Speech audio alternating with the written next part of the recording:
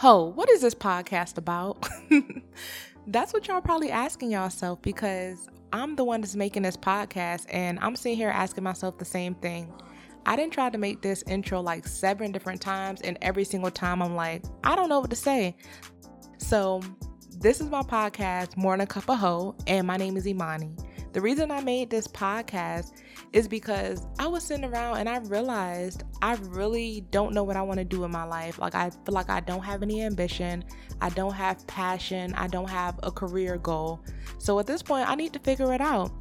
And I've done some things in my life, like, I went to school, like I got a degree, I have a good job, I'm married, but those things are not enough. Like, I really feel like I don't have anything for myself. So I figured through this podcast, I'm going to take my time and I'm going to figure it out. And what I noticed as well is a lot of other people feel the same way. I actually realized that from TikTok, because for a long time I was like, I'm seeing all these people, they're living out their life, they're, succeeding at their goals, and they really know what they want to do. And I kind of felt like I was the only person that felt this way.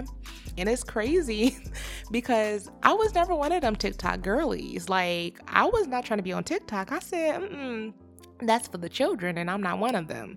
But then all my friends kept sending me stuff, and I'm like, all right, I'm gonna just download it. And now I'm just addicted, and it's ridiculous. Like, I just be scrolling all day till I get one of them little notifications. Y'all know what it is. The one when they be like, oh, you've been scrolling too long, you should probably take a break. But do I take a break? Absolutely not, because your girl is addicted. But anyways, what I was saying is, TikTok really made me realize that there's a lot of girls that feel just like me. I'm always seeing people on there trying to figure out what they want to do, feeling kind of depressed about it. And I realized it's so important to be talking about the fact that it's okay to not have it figured out. I felt like because I'm 26 years old that I should have it all figured out. And that's just not the case. Like, there's people out here 50, 60 years old that still don't know what they want to do with their lives. So now is the time to be figuring it out. So I figured through this podcast, we can kind of set goals for ourselves, figure out what we want to do, and start making those changes slowly. Because if we don't make those changes now, we're going to be 10 years from now trying to figure out why we never made those changes, why we never figured out what we want to do with our lives. And I don't know about y'all, but I don't want to be in that predicament.